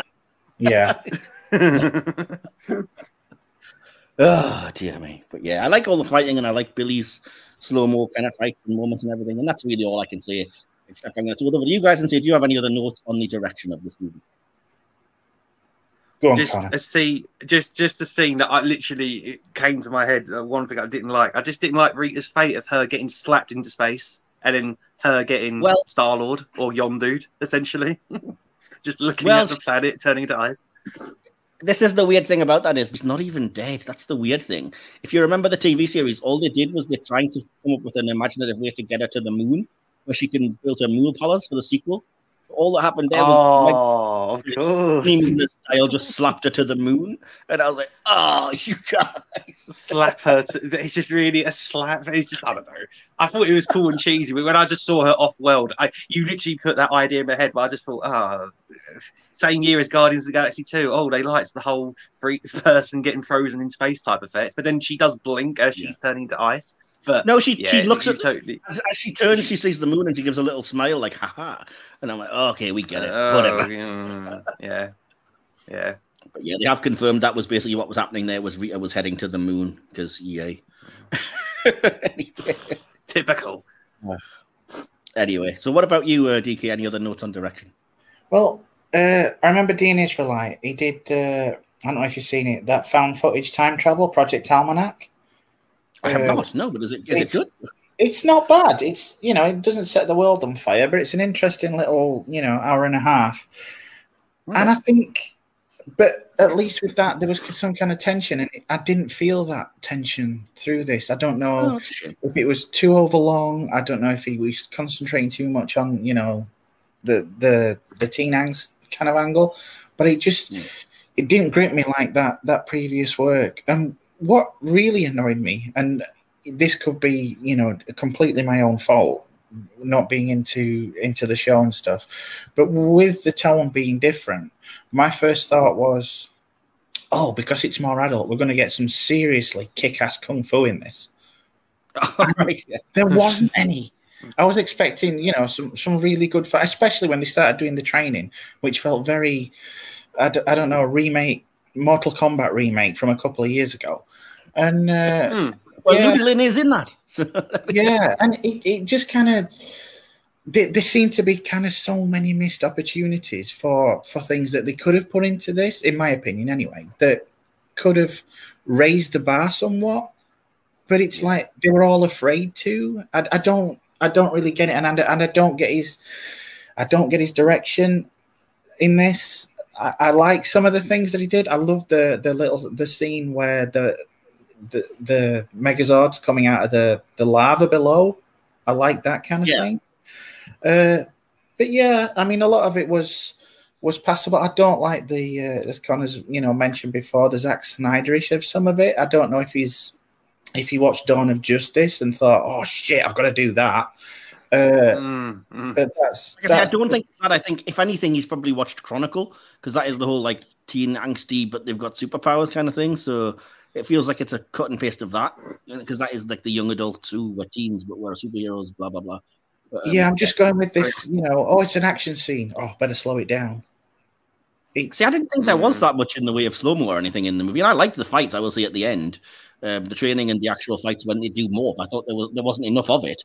But them fighting against the putties on the cliff during that end fight, I really liked. I thought it was good. But I could have done with more than that. For the amount of time you were sat around waiting, and let's be honest, it's a Power Rangers film, so most of the people are going to be sat around waiting for actual freaking Power Rangers. So when it turned up, it would have been nice to see a bit more of it. And again, you came away with this vibe that they were saying, all right, we've included that now, let's move away from it quickly. And that's not what you want. I think that's the weird thing about that is, though, a lot of the reviews, certainly the professional critic reviewers that reviewed the movie, that was the thing they were kind of happier about, was like, oh, it's not a Power Rangers, so it's a good thing because it's avoiding all of these things. And it's kind of like, yeah. But why make a Power Rangers movie if you're just not going to want to see a Power Rangers movie? I don't understand that logic. That's the problem where I said where the fan base have ended up very divided, because it's kind of like, we love that you're taking it seriously, but at the same time, we would have liked to see more. It would be nice. I admit it's a unique spot in the whole mythos for me. Like, it's a unique entry that I'm glad. Obviously, like I've done it and I've watched it, and because it was one of those that I was going to see in cinema, but I just never got around to. And then, all right, I could have easily watched it years ago, like at home, but I just never, for whatever reason, it just never was in my system. But until now, but I'm not surprised that it isn't. All this take obviously isn't continuing, and this is going to be the one and odd spot in this spin on it. But I kind of did respect it at least. But I mean, there were some things, as we've all pointed out, like things we could have changed or things that we could have tweaked. But I'm kind of glad that this take exists, because Power Rangers is always, for me, the same, like quote unquote the same. All right, apart from the obvious designs and cast members and year-on-year series, until you get to freaking Nickelodeon and you get the Supers the year after. But I mean, at least this exists. I don't know. Like, I feel like I am like you said, I'm the fan base in one person. I feel glad that I've watched it, but at the same time, I'm like, oh, they should have really done another movie by now. They should have addressed this and this and this. I don't know. Like, I think you're kind of very much where I was when I first got out of the cinema after watching it. I was very much like, oh man, that was disappointing, because why wasn't there more in the way of action? But every time I rewatch it, I appreciate more and more what they're actually kind of doing and things up. And a lot of it is just, because I've got a connection to the lore. So, even if there's not any action, as soon as they reference power coins or morphing grids or whatever, I'm like, woo, yay. So I'm very easily pleased. Yeah. Exactly. So I kind of appreciate it for that. And the fact that, like you say, it is an attempt to at least do something to move the series away from, like, what, you love that kids franchise? But yeah. In some ways, it's an overcorrection. It's not as bad as this, but like I said, it is comparable in some ways to the Michael Bay Transformers, which is like, okay, we're taking this kids thing and we're going to try to make it for all adults and serious people. And even though there is, in regard to that, there is the Transformers reference as well, when they kick the crap out of that yellow Camaro and then say, sorry, Bumblebee. Yeah, sorry, Bumblebee. Yeah, I was like, oh, that was obviously forced. Yeah. One quick thing I will say, because I've dissed so much of the comedy in it, but I will say, even despite myself, I genuinely do find it really funny when they're building up Billy jumping over that cliff with the superpowers and everything so dang much, and he does, and he makes it, and they're all cheering and everything, and then he just falls backwards down the same cliff. I just thought it was hilarious, and I don't know why. I was just like, that's brilliant. That is my type of comedy. Maybe I'm just really sinister. I don't know. I just saw that coming, though. I saw it coming before we even fell. I was like, "Oh no, now he's going to do a comedic." I saw it coming. I didn't say him actually falling. I thought he might be like, "Whoa," and then they'd grab him or something. But I was like, he actually fell. That's kind of funny. Yeah. Anyway, I wanted to touch quickly on the music and sound.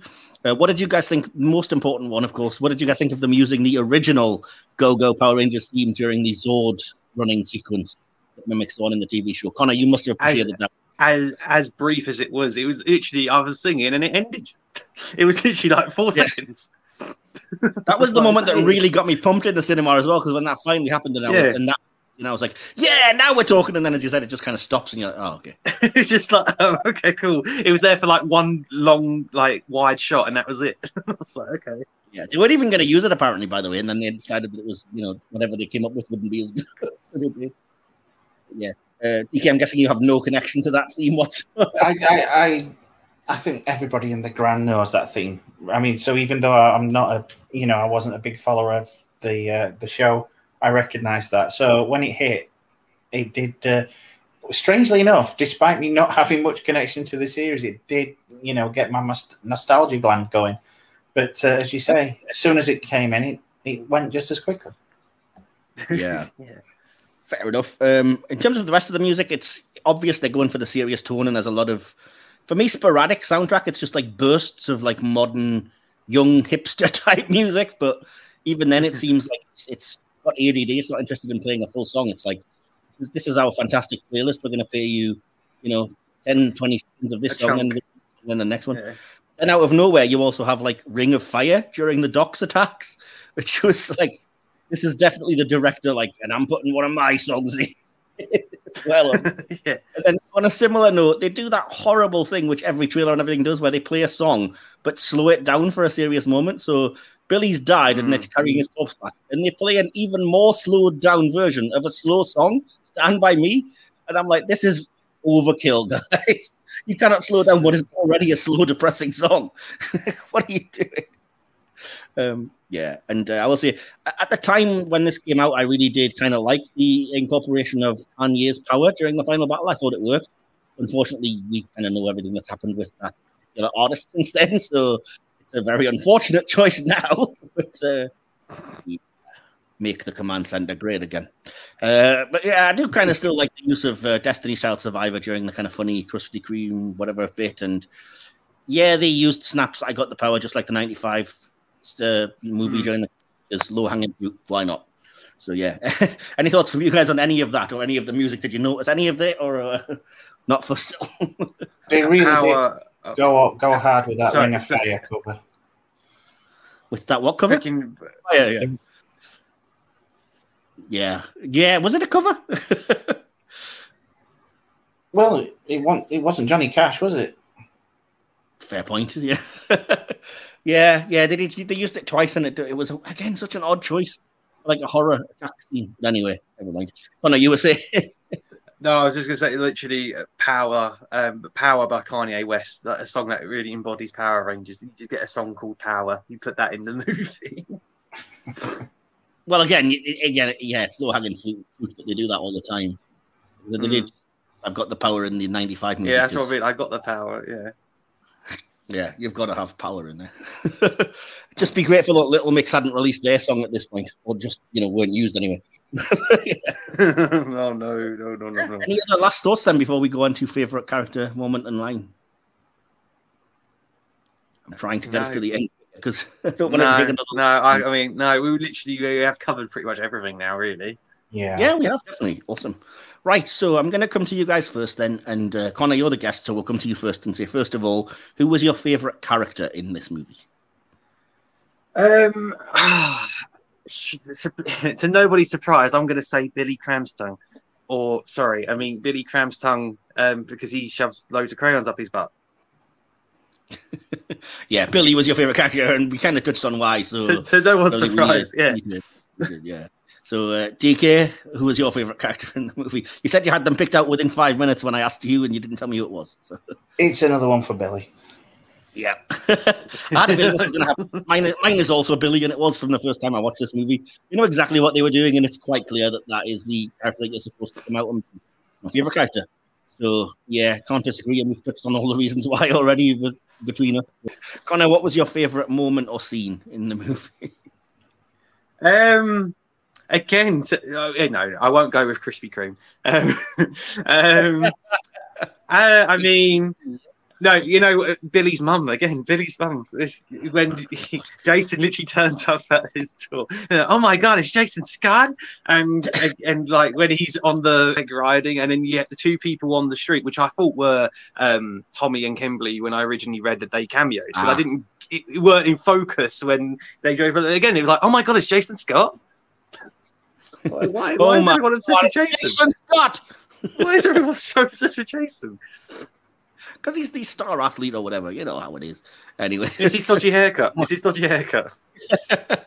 He's going to be in Stranger Things in a few years. Anyway, what about you, G? What was your favourite scene or moment? Connor's already mentioned the Jason Scott one with Billy's mum. So other than that, I think I mentioned it before, the one where the Megazord's rising out of the flames. Thought that was a nice little shot. Cool, fair enough. My favourite scene, contrary to what you were saying, DK, sorry to, differ, my favourite scene is actually the first morph and the battle with the putties.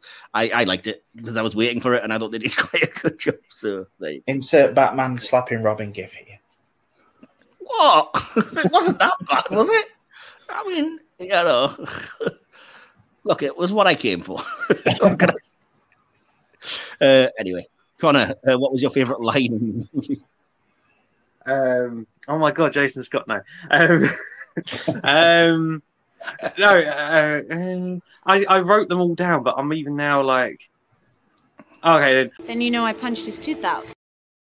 I also knew they put it back, like freaking Kimberly. Yeah, Kimberly punched. Yeah. It was, I'm trying to think who, I didn't write down the character who said it or the context, but it was basically someone's tooth got punched out and they kept referring to, I knew it got put back. But I couldn't think who it is now. The character's gone blank. That was a weird choice of line, Connor, but okay. Anyway, what about you, DK? It's trite and it's corny. It's that, and I'm not, endorsing what we're going on, but that... It doesn't make you an awful person. You did an awful thing, but it doesn't make you an awful person. Just be the person you want to be. As I say, try and corny, but I do respond to it. So what that says about me, I do know.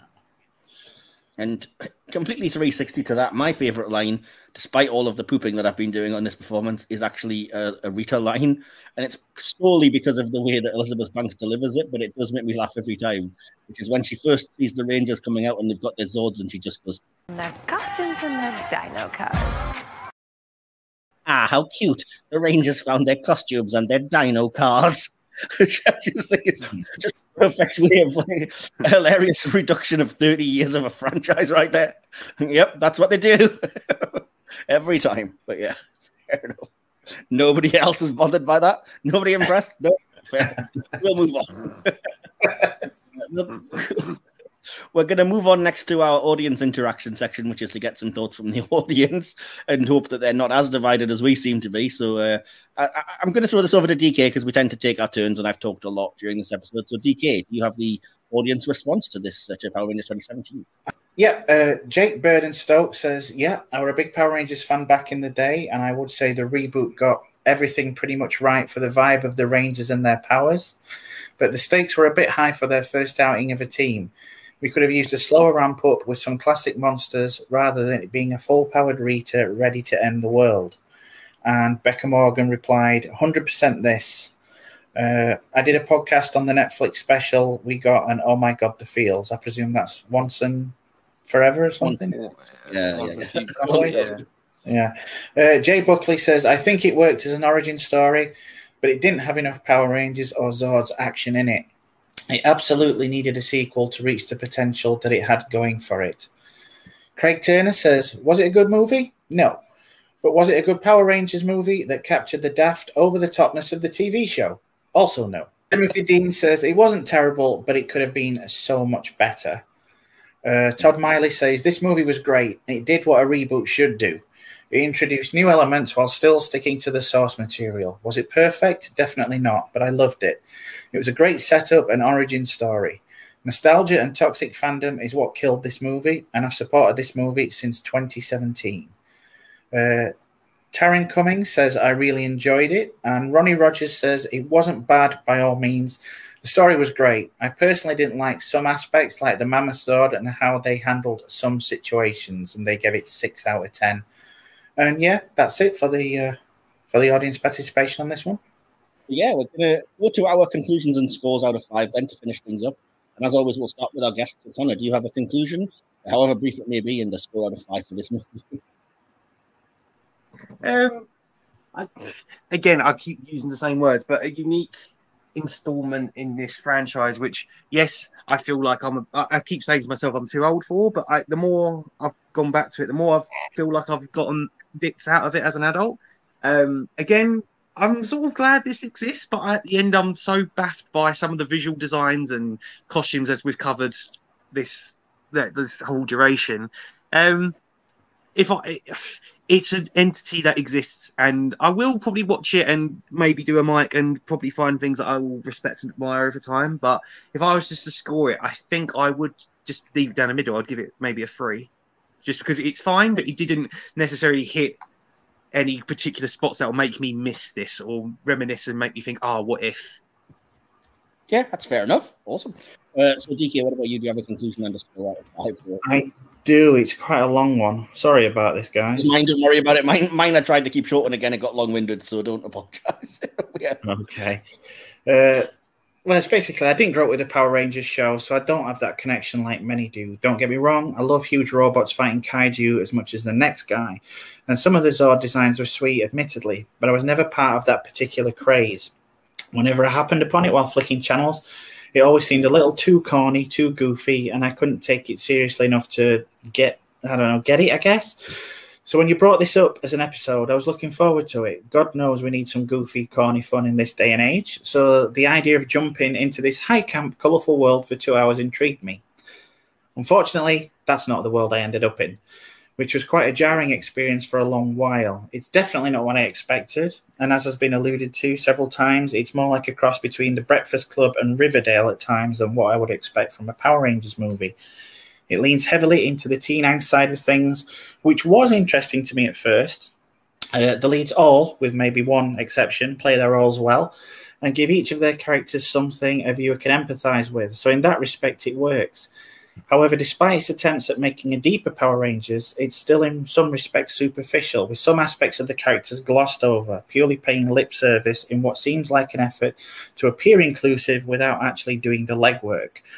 For what they've been given, however, the protagonists do a good enough job with what they've been given. And then there's Elizabeth Banks, who chews the scenery to such an extent you get the impression that she was also expecting the colourful world of the TV show, but no one on set dared tell her that it wasn't. But while the material's decent enough and it's interesting to explore the background of the teens who become the Rangers, it just takes so long to actually get to anything resembling the Rangers part, with them not suiting up until the last 30 minutes or so. And when you're looking at your watch wondering when it's all going to kick off, that's not a great sign. While I understand that it was done not to rush it so any sequel could pick up with them already in gear, that there won't be one just highlights how much of this is, while not exactly wasted, it's certainly a missed opportunity. I wanted outrageous creatures and absurd kung fu, and though it brushes with both, it never seems to fully embrace the concepts. There is atmosphere in here, however small, that to some extent the producers almost seem embarrassed by the subject matter. It also seems very much limited by its budget, and while I realise that's ironic considering the original source material, I could never quite get over the TV movie vibes this one gave me. Is it good? Is it bad? I don't know. I've been mulling it over for a while now. I would certainly watch it again now that I know what I'm heading into, so I'd definitely rate it as above average. But missing that aforementioned connection, it didn't give me anything solid or familiar to latch onto, and made me yearn for something that I never really had in the first place. So when all this is settled down, I'm going to go and check out the old show. So it's piqued my interest enough to make me want to explore further, and I kind of guess that's a win. So I'm going to give it 3 also. Fair enough. Yeah, that was a lot to say, but yeah, I think I can't really necessarily argue with any of it. So Yeah, it's interesting if you're going to start the show because there's a heck of a lot to get through. So I'll discuss off air exactly what you're going to start with or where you're going to go with that. Well, anyway, this is my very long-winded conclusion. I'll get it over with. I just said I like this more each time I watch it. I can still remember that walking out of the first big screen viewing, a lot of the flaws were more evident. Like you guys, I liked the film, but I wasn't prepared for what we were getting. Not having the Rangers morph into action until 90 minutes into a 2-hour film really bugged me. It still does a bit, but I appreciate the restraint more now, and that this was an origin story where that had to feel really earned. Plus, there are other little moments of action before that, and the film, for me, is far from boring. It helps that this is such a great ensemble cast, which truly carry the plot through, even without the more familiar trappings or tone being so in your face. I used to think the pacing was off, but now I think it's perfect for what's being attempted. Annoyingly, you can kind of see that this was an origin story that would have set up a more action-packed sequel, as we've all said. But like so many times, it just won't happen. I probably would have not been that overconfident if I was making the movie, and I would have included more action scenes. Again, that also feels like it may have been jarring. This isn't a kid's live-action cartoon or a Japanese tokusatsu. It's a YA hero film, and in that respect, I really think it works. Though I might be biased and just enjoying the incorporation of tropes and iconography from one of my favourite franchises. To try and wrap things up, this is not a perfect film. It's probably still a bit too slow and tonally uneven, but there are so many, for me, great performances, lines, ideas, effects, and scenes, not to mention the strides it takes towards inclusion and diversity, which should be highly commended and, for me, are handled well. Like many fans, I am sad that the film effectively bombed, because I would have loved to see a continuation of stories in this universe, starting with the promised sequel. It'll never happen, but this is still more than worth a look as a solid film in its own right, as well as, yes, a missed opportunity. Seriously, though, that cast in a film now, you'd think it'd be a no-brainer. And out with 4 out of 5 for this movie, surprising no one, which when we work out the average gives us 3.3 recurring. So let's just call that 3.3 out of 5 for Power Rangers 2017. So, not by any means a terrible score, and certainly above average, so I'll take it. I don't feel like I've quite inflicted this on you guys. But yeah, it was something I wanted to do next, and I wanted to recover something for the 30th anniversary, but maybe it was an unusual choice because I was thinking you guys wouldn't appreciate the more cheesy aspects of the franchise, and you probably would have. So maybe we should have reviewed the 95 movie instead. Another time, maybe. But yeah. So all that remains then is for me to say thank you so much for Connor for agreeing to join us and have our 2-hour discussion here. Yeah, no, thank you. I enjoyed it. It was more of a positive than a negative. It was just, it's a unique entry in a franchise which I dip in and out of, that sort of dabble in. But I mean, I'm probably going to do a you, Mike, and find fondness in something that we aren't going to get any more of, which is unfortunate. But it's either good nor bad. I've just not watched anything and been so sort of split on it. I feel like James McAvoy. I think you are very where I was when I first came out with the cinema, and I think you probably will find where when you nice. I will think I will say when you watch it again, you probably will end up knowing what to expect. You will be kind of like, okay, I appreciate what they're doing, whilst I was actually at the time for first viewing just thinking, all right, when are you going to get on with it, kind of thing. So maybe we never know. And DK, at least it's prompted you to maybe try the franchise. Yeah. I mean, as I say, I've seen the earlier movie, and I'm really tempted to go back and watch the one that I've been missing out on. Well, I wouldn't recommend the third movie because it's terrible. Turbo, a Power Rangers movie. Don't ever watch that. Oh, no. No. Yeah. There's plenty of series to touch on. As I say, we'll talk about it off air. But yeah, thanks, DK, again, for allowing me to pick a film for you to watch that was completely out of nowhere for you and that you had never seen or heard anything about, really. So always a pleasure. I do realise that now this is a kind of the second time now that you've had your pick of movies. We had Flash Gordon, and now this. It's just like, everything's coming up Wilson. To be fair, you were the one that selected Flash Gordon for cult before you knew it was my favourite cult movie. So yeah, I kind of was hoisted by my own petard there. You were, and as much as I do like this film, I will say I only gave it a 4. Let's not get carried away. Yeah. But yeah. So Connor, do you have anywhere where people can find you on the internet that you want to shout out? Right at the beginning of the recording, I mentioned a little channel called Pasty Sheep, or you can listen to us on the Nerd Bible podcast, primarily on our YouTube channel. But then we also cover our sort of imminent thoughts on our TikTok page. Again, Facebook, Twitter, Instagram, across Pasty Sheep. Or again, we've got an email, but it's not Pacey Sheep, but it's nerdbiblecontact@gmail.com if you want to let us cover anything. If you've got any thoughts or any updates or just opinions on anything nerd related, then again, feel free to send us anything. So. Yeah. I do like listening to that once a week because it's like a once a week pop culture podcast talking on latest film releases and just a weekly update. If you like things like Weekly Planet or whatever, it's kind of a very English hour aged version of that. So I appreciate it, and I'll leave a link to your YouTube channel and to that Power Rangers in-depth episode we did in the description when I edit this, Connor. So yeah, awesome. Nice. DK, can people find you anywhere on the internet, or are you still being a hermit? Yeah, I'm still locking myself in a cave, telling everybody to piss off. Fair enough. And I am still desperately hoping that somebody will contact me on any one of my 15,000 social media sites.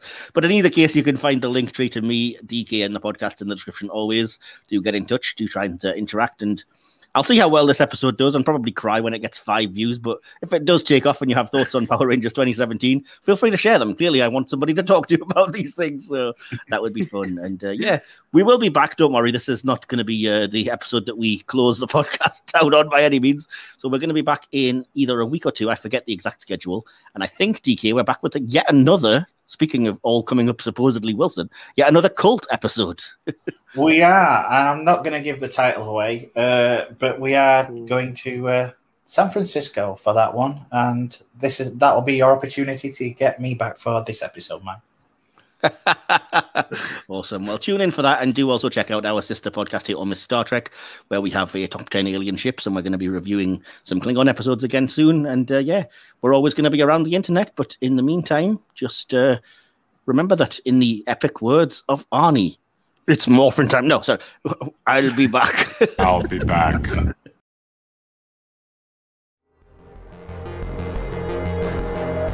You have been listening to the Silver Screen Podcast, hosted by Michael Wilson and DK. Created, produced, and edited by Michael Wilson. Behind the scenes sections and additional material produced by DK. Music by Timeless Journey. More information can be found at soundcloud.com/Timeless Journey.